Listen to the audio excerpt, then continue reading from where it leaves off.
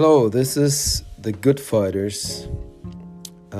We are a nonprofit organization, faith-based Christian organization to bring awareness to the fact that the viewing of pornography and sex trafficking are directly related. To bring awareness to that it's not an innocent crime, it's not a sin without any consequences, and I'm not just saying for the man who's watching it, but also for the person, the picture. There's always a soul attached to the picture. Now, so before I go into any more detail, I just want to lay out briefly. So my name is Uli Gradinger, and I am the founder of the Good Fighters. So the idea is to what God has done in my life, to share that, and also to motivate and inspire other men that are believers, that are in the church, and maybe they don't have a very lively relationship with God, or they do, but they want to completely be free, or if they're free, they want to actually use that experience in the past, what the enemy meant for evil. They want to use it for good. They want God to use it for good. So that is the vision of what we do. So this is the first in a series of countless, I hope, podcasts. I just want to lay out. So today I just want to introduce the Good Fighters, and over this month or the next 4 sessions I want to talk about several topics. I'm probably going to talk a little bit about my own story, coming out of sexual addiction, and then the other point would be to talk a little bit about what helped me to come out of it and to find freedom, and then some specifics that revelations that really came through that work that I did, that God gave me, that I found extremely helpful, and also I found helpful in passing on to others. So that would be some of the next podcasts we are looking at. So for today, I just want to tell a little bit about myself. So my name is Uli, as I said, and I was born and raised in Germany, West Germany at the time. Got introduced to pornography through, at that time, still like Hustler or like magazines, through a friend from the youth group at the Catholic Church, and who introduced that to us and then showed us, how to use it, basically. How to masturbate and all that stuff, and then pretty quickly I got into prostitutes. At age 13, I remember I got into then of course having girlfriends and having sexual relations, and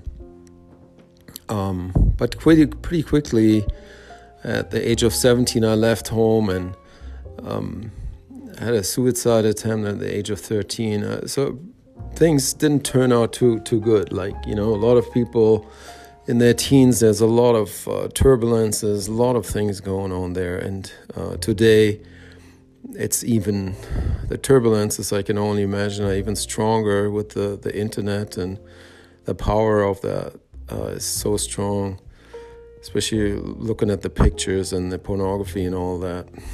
So fast forward in my story, I pretty quickly, as I decided to become a jazz musician, there was a certain destructiveness interwoven in my life, and I didn't choose that, I believe, just for the purpose of the music. That was definitely something, but the tragic and also a certain destructiveness that was somehow I felt with it. And concerning the pornography and the sexual relationships, I really wanted to live that out. I didn't want to just see that pornography. I wanted to live it. And as the Bible says, eventually, God gives us over to our debased minds, and that happened. It wasn't just over a year or so, over pushing consistently on those boundaries over really decades. Eventually, in my 30s, I had a relationship with an occult leader, with a woman in Berlin where I lived at the time. And she was in sexual occult, one of the occults she was involved in. And I met her and I thought like, wow, finally I get to live out any fantasy I ever dreamed of. And I thought I was in heaven. Plus the spiritual side of it, I was like, by that time, the little Catholic knowledge was completely, whatever goes at that point. And for a year or so, I thought I'm in heaven. And then eventually she was, after 2 years in our relationship, she was diagnosed with a super aggressive brain tumor.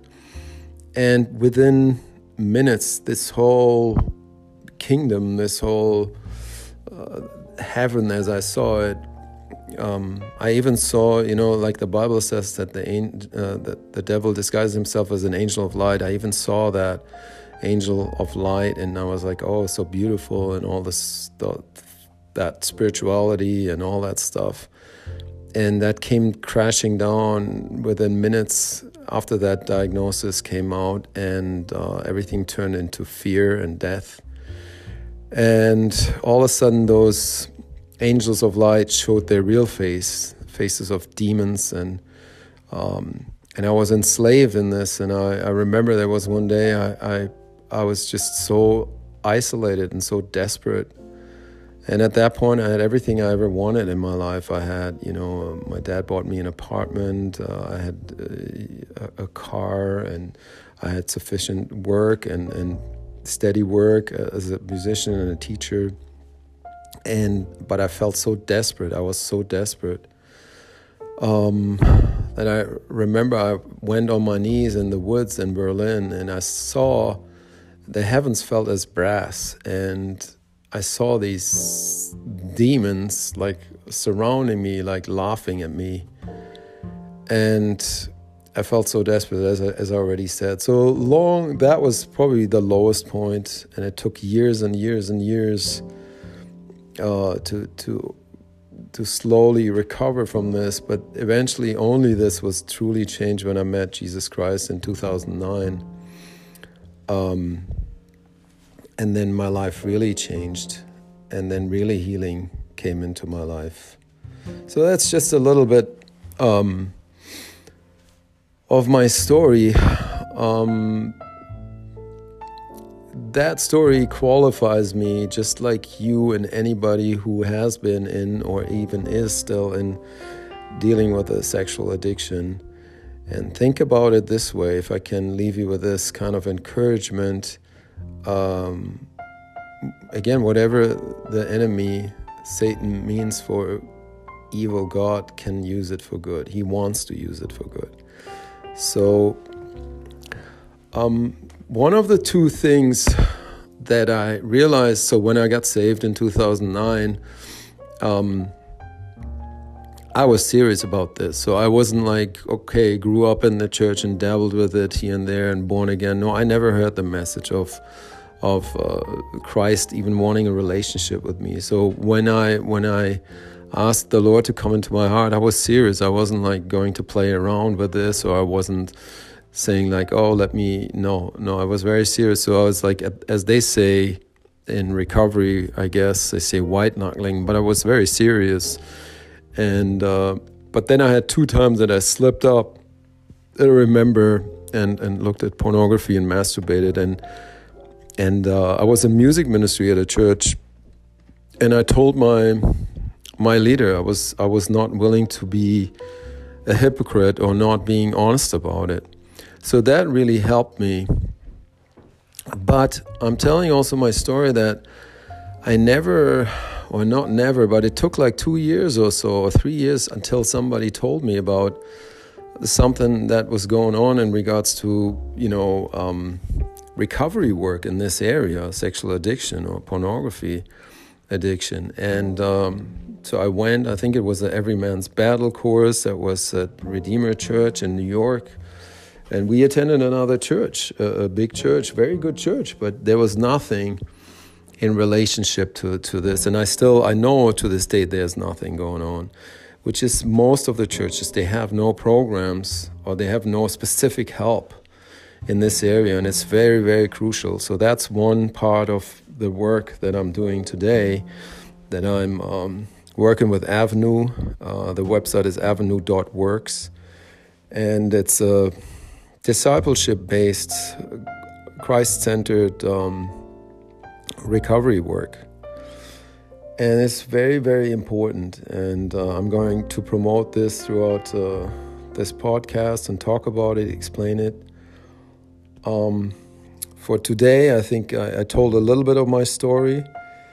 So my aim is for you to find hope, that there's a way out of this addiction. There is a way, and there is actually a purpose that God has for your life specifically.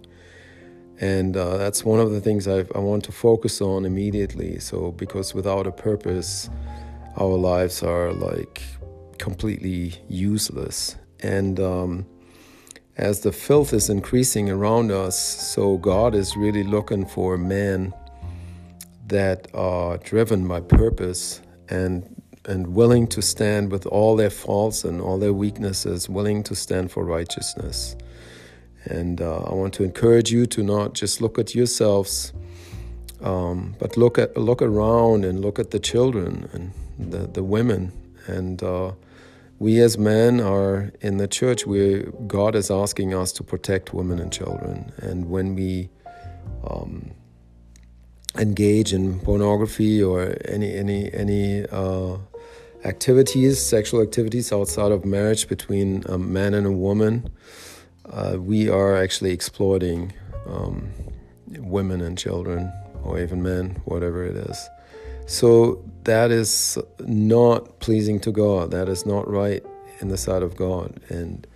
But to say that, it's not about spreading shame. It's just to bring attention to that point, because we can fool ourselves and we can think it's all right. But so that's our purpose, to become truly men of God. And I just want to encourage you to, with everything that you have, to pursue God. And if you have a question about Avenue, I'm just going to give you a quick overview. Avenue is, as I said, a discipleship program, and it's so there's a certain commitment involved in it. We have like in-person groups, and we have like video online groups that are connecting through video calls once a week. And there's what we call, so in general, there's two pillars in Avenue. One is relationships, and the other one is structure. So my experience is like structure is broken down through the addiction, years and years of addiction, structure breaks down. That was a big issue for me personally, a lack of structure. So, and relationships are completely, tainted and hindered and broken through the sexual addiction. So, at least for me, that was the case. And so Avenue focused on relationships. So first that would be the Father, the Son, and the Holy Spirit. Specifically like through journaling, really approaching God, learning how to approach God in the right way. And then approach Him in the right way. Confession of sins on a consistent basis, personally, and then also with others. James 5:16 says, confess your sins to one another and be healed. So that's a big part. And then also what was for me the biggest point, actually learning to listen to God. So not just being able, it's easy to talk, right? But it's hard to listen and to really know that I hear from God. So that's something that we actually train in Avenue, and it's, there's nothing spooky about it or anything like that. It's a very simple method, but it's something that we can train ourselves, and it's priceless. It's amazing. So relationships, so that's with God in its three forms, and then would be, of course, with our wife, our children, our friends, our just in general, but also our Avenue brothers. So it's mandatory to make at least one phone call to a brother a day. So that's relationships, and then the other pillar is structure. So a structure of we have the weekly meeting, we have daily phone calls, we have devotional time with God, prayer time in the morning, in the evening. There's certain things that we go through to simplify our lives and to purify our lives in the beginning. So that would all fall under structure. So it's a very strong and powerful program. So that's what I want to say about Avenue for now, and about myself. Thank you so much for listening. We're also starting a YouTube channel. I'll keep you posted on that. And I don't have a website on this set up yet, but this is the first podcast, and I'm looking forward to come on the air next week again and to add some more to this. Thank you so much. God bless you in Jesus' name.